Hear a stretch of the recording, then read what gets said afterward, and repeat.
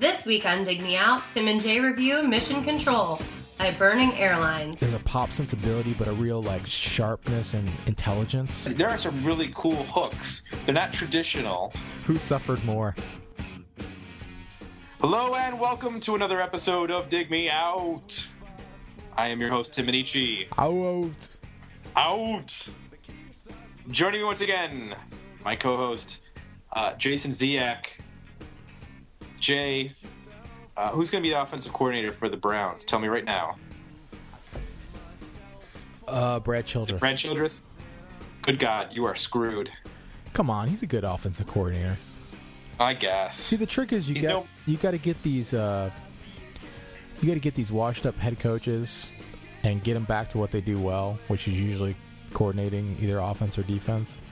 So the Bills got Wannstedt now, and he's a good defensive coordinator. He's not a good head coach, but nope. I take him as a D coordinator. And we got Juron, and he did a good job with the defensive coordinating, but he's not a head coach. And why Norv Turner still has a job, I can't give you the answer for that. That doesn't make any sense. Did you see that they're keeping universe. Him? Yeah. That is astounding to me. It's astounding to me that he's had 3 head coaching jobs, and it's beyond belief. I can't even think of a word that can sum up what I'm trying to say here with this. But that team is so good, so talented, and the fact that they can't do anything, and he still has a job it's mind blowing. Has he been in the playoffs anywhere he's coached? I mean, not in the playoffs, but has he won a playoff game? Oh my God, I don't think so. No, I mean, no, he didn't. Maybe with the Redskins, maybe on a fluke, but I know he didn't in San Francisco, and he hasn't. He's been one and done in San Diego.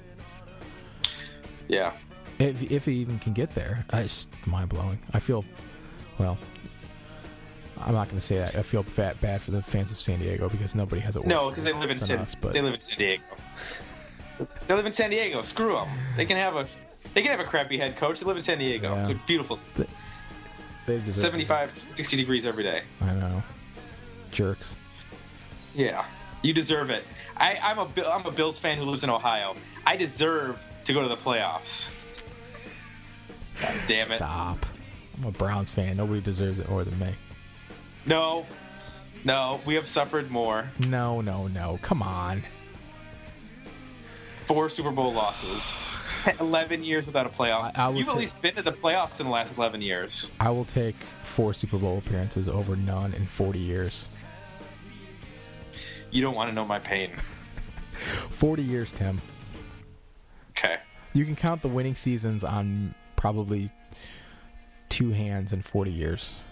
We're far off topic. We got to get to tonight's review because we can go on to this. This is what our normal days are like because we don't talk about fans anymore. We just complain about our football. We just piss and moan about who's got a crappier team to root for. Yes. Who suffered more? It's debilitating. That's what it is. What's not debilitating is our band that we're listening to tonight, or we're reviewing tonight, and that's Burning Airlines. That was the worst segue ever. It was the worst segue ever. But I'm all about the bad segues. Jay, you were familiar with Burning Airlines before we got into this, right? Of course. Okay. Here's an interesting tidbit. I actually didn't really listen to this album. I was a big fan of the second album, Identikit, which came out in 2001, which obviously then we can't review. But I had never really gotten into Mission Control, which we're reviewing. I don't know why. It seems logical that I would have gone back and listened to this album. They only made 2 albums. I like the one. I should have gone back and listened to this, but I never really did. So this was actually a bit of a new experience for me. I think that's part of the reason why I chose this was because I just never had delved into this album that much. Were you familiar with this album, or were you more familiar with the second album? I'm like... With both these 2 albums and the Jawbox stuff, I recognize the songs, but I don't ever remember intensely listening to them. Like, I've heard them in the periphery, I've had them, they come up, I recognize them, but I don't remember a time, a lot of albums that, that I'm that familiar with. I remember a time of, like, what year or two, or when it came out, listening to it a lot, or, you know what I mean? You have memories of, like, putting it on and listening to it, and I don't have, have any of those memories. And in fact, I can't tell you why. I'm fairly familiar with, at least half of this album. As I've revisited here, a lot of the riffs and the hooks and things seem like I knew them. I could sing along to them, but again, I don't remember what point I ever listened to it actively. I guess interesting. I'm friends with so many people that like it that I've just absorbed it. Our former bandmate and mutual friend Keith is a huge J. Robbins fan, so he's always pushing the Jawbox in the 90s. That was where I first heard Jawbox, was through him. So I guess that's not surprising. So let's do the history of Burning Airlines. History of the band. Burning Airlines formed in Washington, D.C. in 1997 by former Jawbox vocalist and guitarist Jay Robbins and Bill Barbo. He actually played guitar in Jawbox, but he switched to bass for this band. And then on drums was Peter Moffat, who had played with Jay Robbins in the band Government Issue, which was his pre-Jawbox band, and then also played in the band Wool, which we reviewed which was the first actual review for Dig Me Out in season 1. Wait, so the drummer? The drummer in this band was in Wool? Yep. The Wool album that we reviewed? Box set or whatever? I believe so, yes. Wow, okay. So this album that we're reviewing, Mission Control, came out on DeSoto Records in 1999. After its release, Bill Barbo left the band, and Jawbox roadie Mike Harbin joined on bass. The second album, Identikit, came out also on DeSoto Records in 2001. After its release, Benjamin Pape was added as guitarist, keyboardist, and background vocalist. After 9/11, the band was trying to decide whether they were going to keep the name for obvious reasons. Yep. They stayed together for a short period of time, but then ended up breaking up in 2002. Shortly thereafter, Jay Robbins started the band Channels, who released an EP in 2006. And then that band broke up, and he started the band Office of Future Plans, who released their debut self-titled album this past year in 2011. There's a Channels album on Skype from 2011, or at least credited to 2011. That's interesting. That's probably supposed to be Office of Future Plans. I don't think that's actually Channels. Because according to the album art, Channels. There's 2 Channels albums on Skype. Skype or Spotify? Sorry. Spotify. I was going to say, I didn't know Skype was moving into that I get my tech companies with S's and Y's and made up names confused. I gotcha. I don't know. Maybe they released an album that I didn't know about, but Wikipedia lies to me a lot. And Spotify, the years are sometimes off, so, Right. But there are 2 releases on So, I mentioned that I didn't really know this album really well, and you said that you knew it, but wasn't something that you were putting on all the time. It was just you knew the songs from hearing them. Since you were able to sit down and focus on this, were you able to figure out whether you actually liked it or not? Yeah, I liked it a lot, actually. Okay. I'm not the most. Like I said, I think we're both friends with a lot of people that worship Jawbox and really like this band a lot. I'm not the most knowledgeable on either. I'm familiar with them. There's things I like, but I'm not like the biggest historian in the world of either band. My impressions are this is a little bit more, I think, commercial than Jawbox. At least, you know, half the album is. It's at least more melody oriented and concise, and sometimes simpler.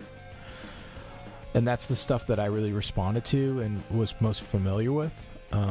So the first, I would say 3 or 4 songs for sure, like all of those, I immediately, you know, as soon as I heard the riffs, recognized them and remembered them.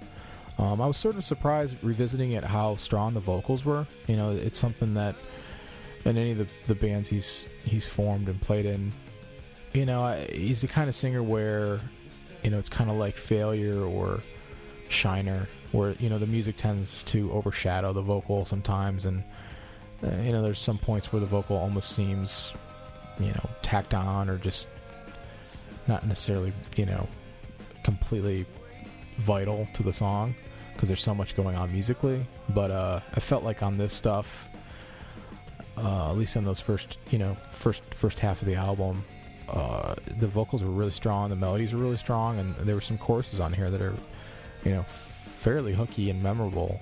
You kind of sing along to him, which was pretty cool.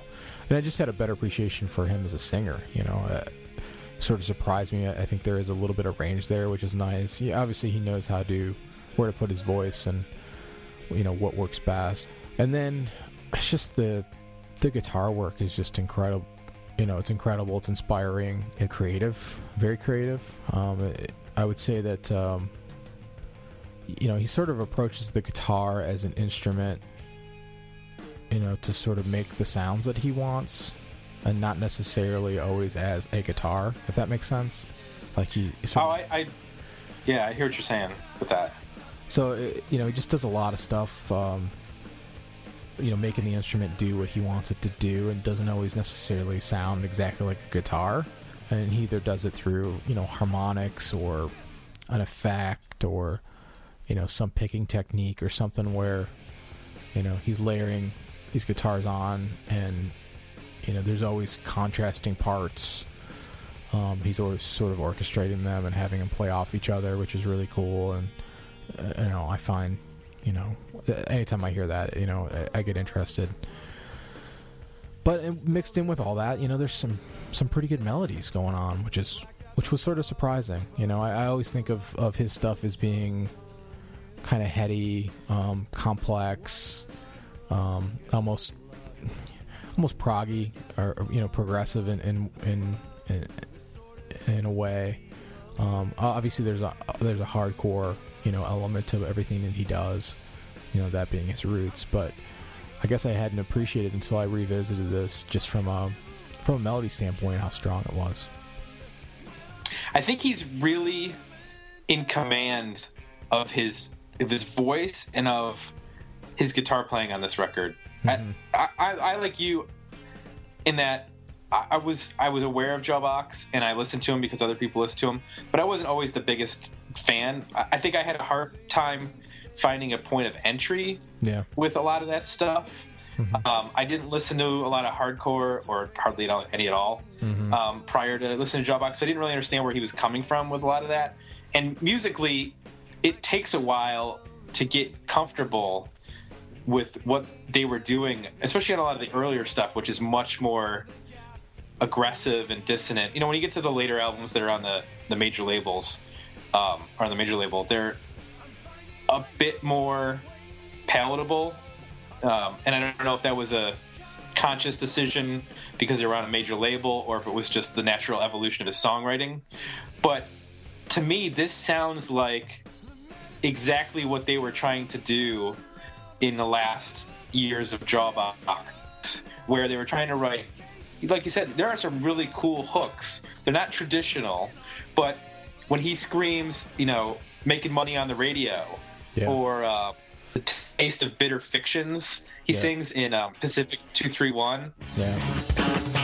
Is your fragility wanting so badly to be crushed? You leave it up to me to do the crossing. For new sincerity, making a mockery of trust. But if it's up to me, bring on the new thing.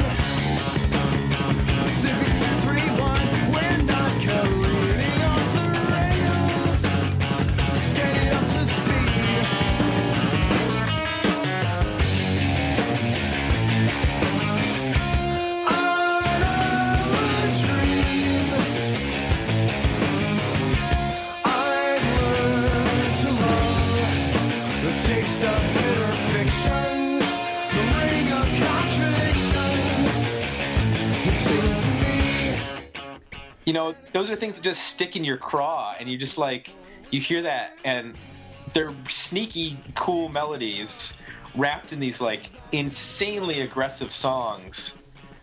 Whether it's vocally he's being super aggressive, or the guitars, or you know, I mentioned Pacific 231. The drums are just going insane on that song. And it's got like a syncopated guitar part going on, and they're able to keep that all within 2 or 3 minutes and do a whole bunch of stuff. This is a really short album for as complex as it is. It almost reminded me of like At the Drive-In, but much more palatable to like a more mainstream audience, because you don't have the screaming or the hyper aggressiveness. You know, there's aggressiveness going on, but I think it's because, you know, he's a producer as well. He's able to rein in the noise. It really only gets noisy in a couple parts. Yeah, and it's never vocally either, and I know that's one huge. It's abrasive, you know, to a lot of people, and it's kind of a huge turnoff for some people is when the vocal gets overly aggressive for some bands, or, you know, screamy or whatever, screechy. You know, I know At the Drive-In, that's one of the things that people don't like about that band. He doesn't ever do that, at least, you know, not on this album. He's always very much in control. He enunciates everything very clearly. You know, it's all very precise and completely thought out. So I think in that way it is more approachable. When I was doing some reading, I found an article. It was on the DCist. It was an interview with Bill Barbeau, and the person who wrote the article said that, you know, a lot of cool music came out of DC, obviously, in the 80s and 90s, but that this was sort of the perfect combination. This album in particular was the perfect combination of what they're known for, in the sense like the Fugazi sound, but also takes some of the weirder elements of like the Dismemberment Plan, and puts them out front. You know, I don't think Dismemberment Plan was, at least on Emergency and I and Change, we're ever going to get confused with the, you know, really early hardcore or like Minor Threat or Fugazi in terms of what they were doing. I mean, they were going for a kind of a different end of the spectrum in terms of the DC sound. But Jay Robbins is sort of able to take, you know, what those two bands were doing and combine them into a band that sounds completely at home, playing, you know, with either one of those, but having a totally unique take on what is essentially a very regional sound. What's cool, especially about this album, which I know it was going on in the Jawbox stuff, but because of the way that they were recorded, you didn't always hear it, and it's kind of amazing. Bill Barbeau's bass is really cool, and he wasn't a bass player, which is what makes it interesting. Yep. And Kim Coletta in Jawbox had a very distinct bass tone. Mm-hmm. It was, I guess you'd say, trebly. Mm-hmm. And that's not what this bass is like on this record. No. And when you listen to, like Flood of Foreign Capital, the bass guitar, the bass drum stuff is just insane.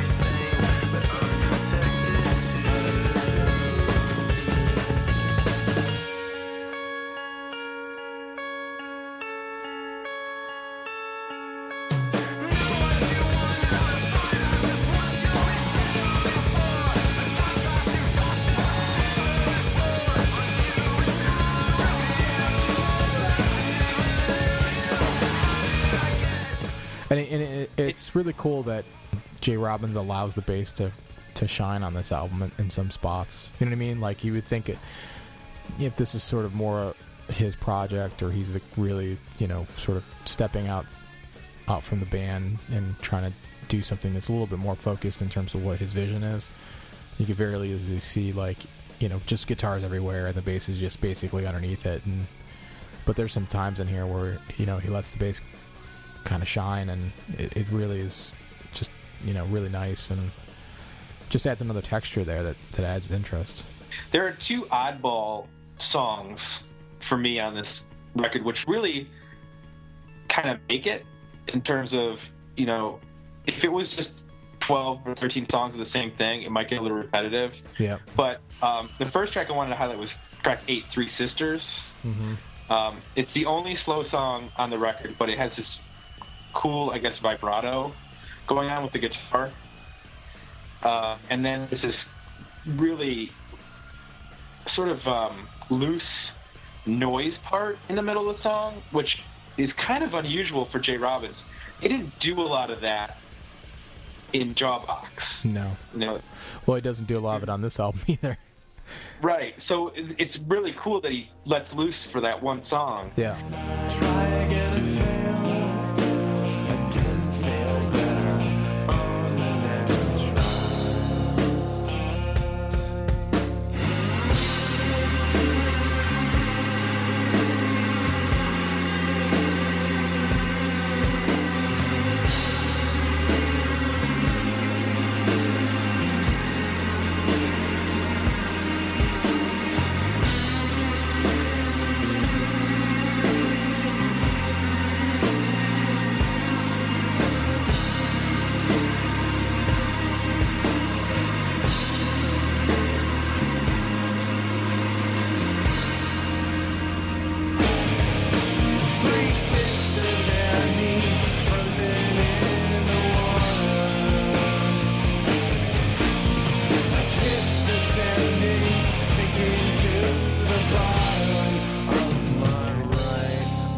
And then the other one I wanted to mention was the last track, number 13, Dear Hillary. Yeah. It's acoustic. It's kind of cool. He sings a little bit different. Sings like lower, I guess you'd say. Yep. It's also kind of creepy, which I kind of like.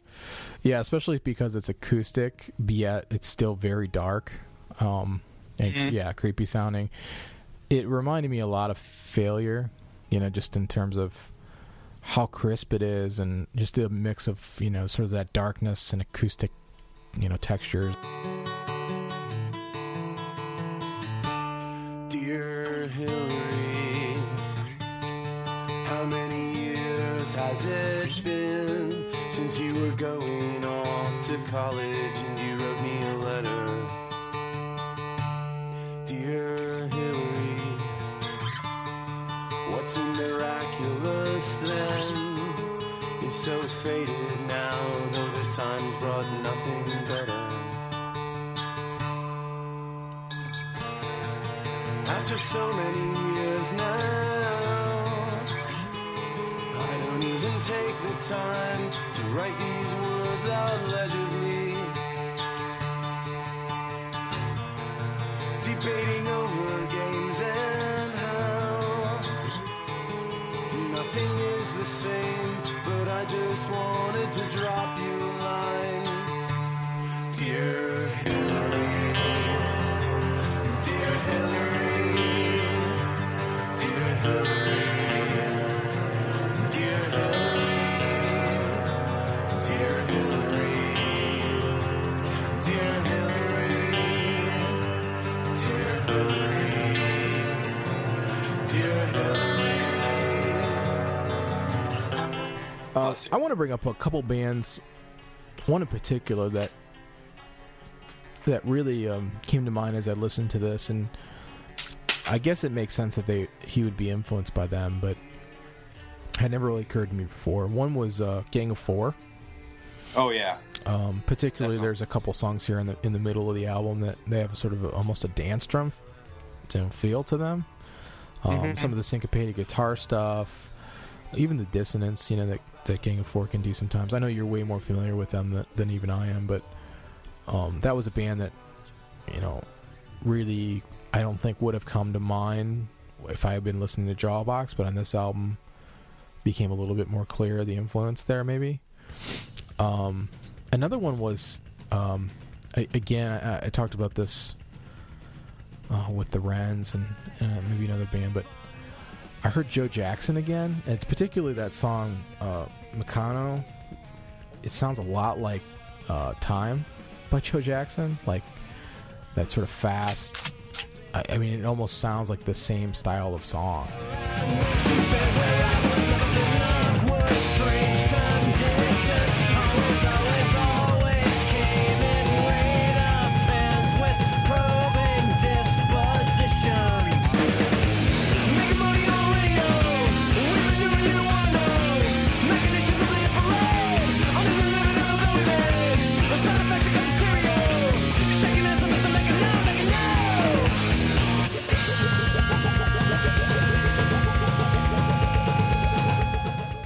That's interesting, huh? I'll have to go back and listen to that. If you listen to the songs, A, B, the two songs, I mean, they're really in the same ballpark in terms of, the approach on them.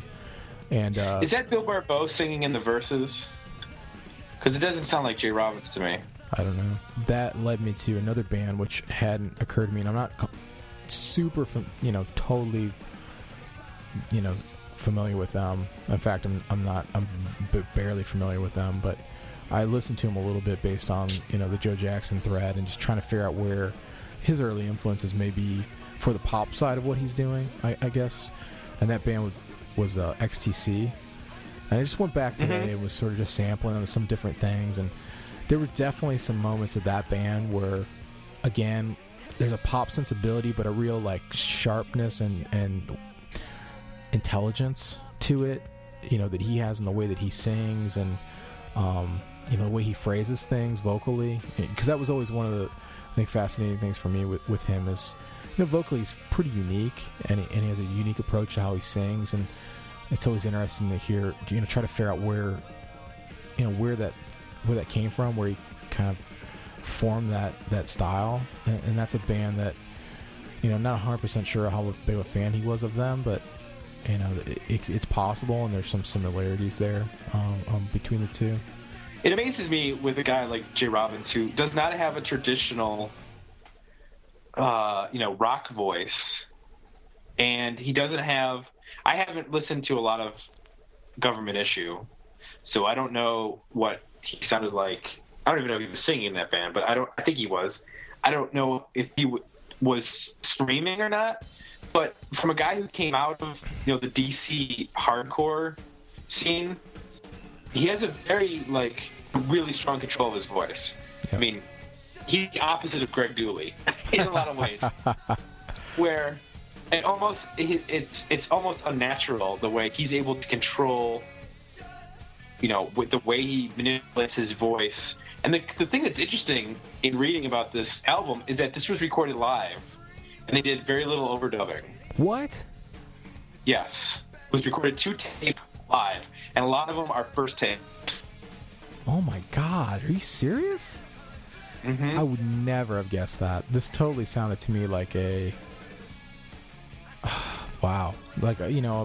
It sounds roomy, which is nice, but, and it sounds bandish, but I would have never imagined they played this stuff live. In fact, that one song with the crazy drum part, the track 2, I can't remember which song it is, but the crazy tom part in the verse, I was listening to it, I was like, man, this sounds like 2 drum parts, and I almost started to think, I wonder if...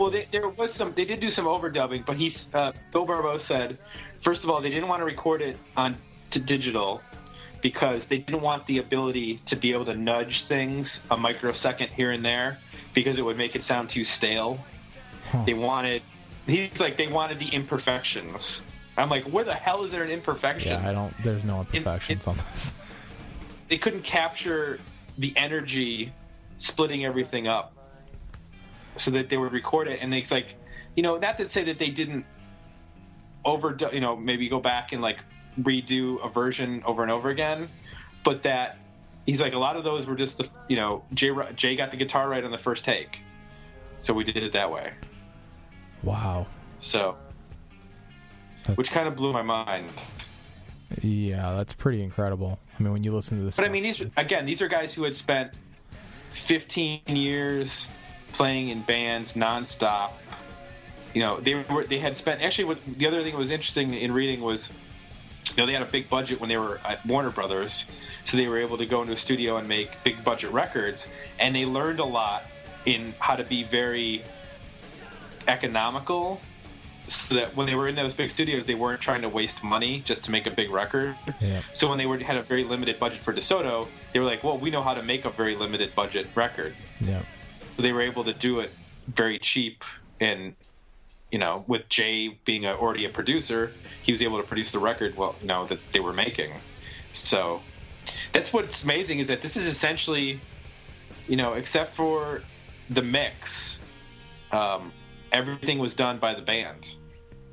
They recorded it, and then they brought down a guy to do the mix, and they said they did it over a couple days, just like nonstop. They would mix songs, and they got done over a couple days. Wow. Which, when you listen to it, I mean, it sounds like this thing was painstakingly put together. Yeah, well, that's why. I'm sure in the writing it was. Yeah, I mean, they did their homework, and they arranged the shit out of this stuff beforehand in practice, and obviously got tight as hell. It's still really impressive, and it does come through. I mean, I think again, a band that comes to mind a lot when I listen to this and listen to him in general would be Failure. And the difference between them and Failure can get almost sterile at times. It's so produced and so precise that it starts to feel mechanical, almost like electronic music. Whereas this stuff never does, and obviously I think one of the reasons why is because there's performances here that are genuine and live. They're not just all multi-tracked, and right. There's an energy to it that you can only get recording that way. I think I've said in the past that I would like to see a band involving Jay Robbins and Ken Andrews together and see what would come of that. Oh, I don't know if that's possible. I think they would both just... It's probably not possible. ...stare at each other in a room. They'd have a stare-off. Who's going to have control? Well, Ken Andrews would be like... He would want to layer 17 guitars... Yeah. ...and do some huge failure. Well, I guess he's not really doing that anymore. He's mellowed out over the years. But he could explain all the weird guitar stuff to Jay Robbins, and Jay Robbins could explain all the weird lyrical stuff. He does. That's the other thing. I don't know that I've heard a lyricist as obtuse and who crams as many consonants and words into verses. Maybe since Richie Edwards of the Manic Street Preachers. Yeah. I mean, he's just... They shouldn't work, and yet somehow he's able to get a lot of these, just chunks of words into songs. Mm-hmm. And have them be memorable. I think, yeah. Well, he's got in Crowned. He sings about the candy coronation. I don't even know what the hell he's singing about, but yet it works. So for people just learning about this band now, if you were going to recommend, you're going to try to give them a gateway, who would you think this is for in terms of modern listeners? Because we mentioned At the Drive-In, but they haven't been around in a while, and I don't think Mars Volta people are going to be necessarily into this. Well, I know, I don't know, maybe some of the newer progressive metal-y kind of stuff, like alt metal, I'm thinking of Opeth, bands like that, where it's it's technical but yet melodic, and at times it's sort of it goes back and forth between being very dark and light, but it has a lot of intricate. It's intricate from a music standpoint. I could see people that are into those kinds of bands finding some stuff here. I mean, everything. I mean, he's a huge influence on all of the I guess I'll say post-emo stuff that is happening now. Mm-hmm. I could even see people that are into the more rockin' side of Foo Fighters, you know, and the more guitar riff oriented stuff that the Foo Fighters doing, you know, being into this band, at least this album. I don't know. That's a good. I didn't really think about that, but yeah, the newer Foo Fighters. Well, not newer, but the most recent stuff. I don't know that if you were into like Rope, you know, that song. I could if you if you love that song, and sort of the, you know, the just quirkiness and the interesting guitar parts of that song, but it's mixed with like a killer hook. You know, I don't think this would be completely foreign. What would you think about, and I'm thinking more of a lyrical comparison, what do we think about like a band like Bad Religion? Because they're still around. I mean, they're still playing, and they still have a lot of fans. Yeah. And they're musically not as similar, but I feel like... I think vocally that he's probably in the ballpark too. I mean, you know, it's not, you know, it's a punk, you know, it's rooted in hardcore and punk, but, you know, they bring a little bit more of a, not a little bit, but quite a bit more of a, I guess, pop-oriented take on that, but still has edge and still has darkness and still has, you know, quite a bit of aggression to it. And you mentioned the XTC and Gang of Four. I would put, I guess, the Pixies into that. Yeah.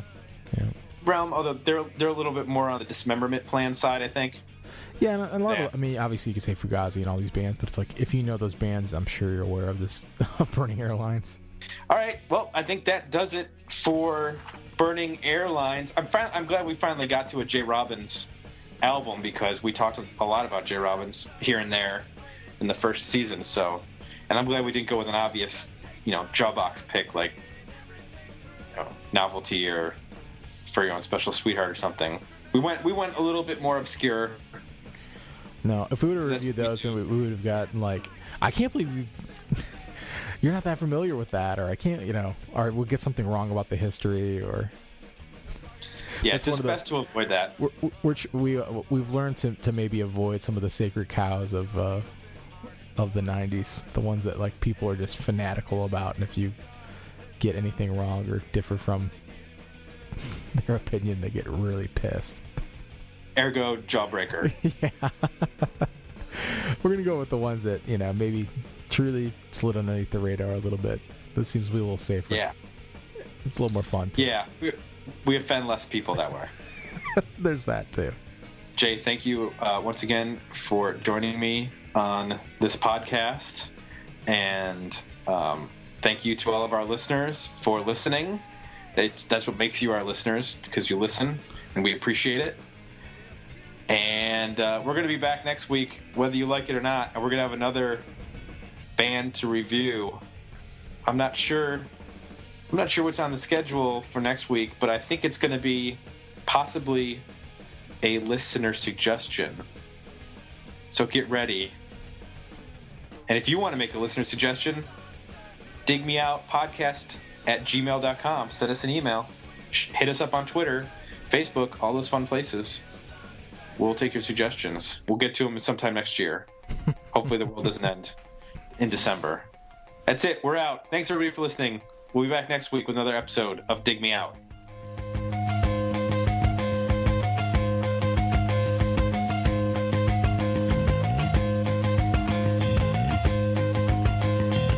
Want to leave feedback?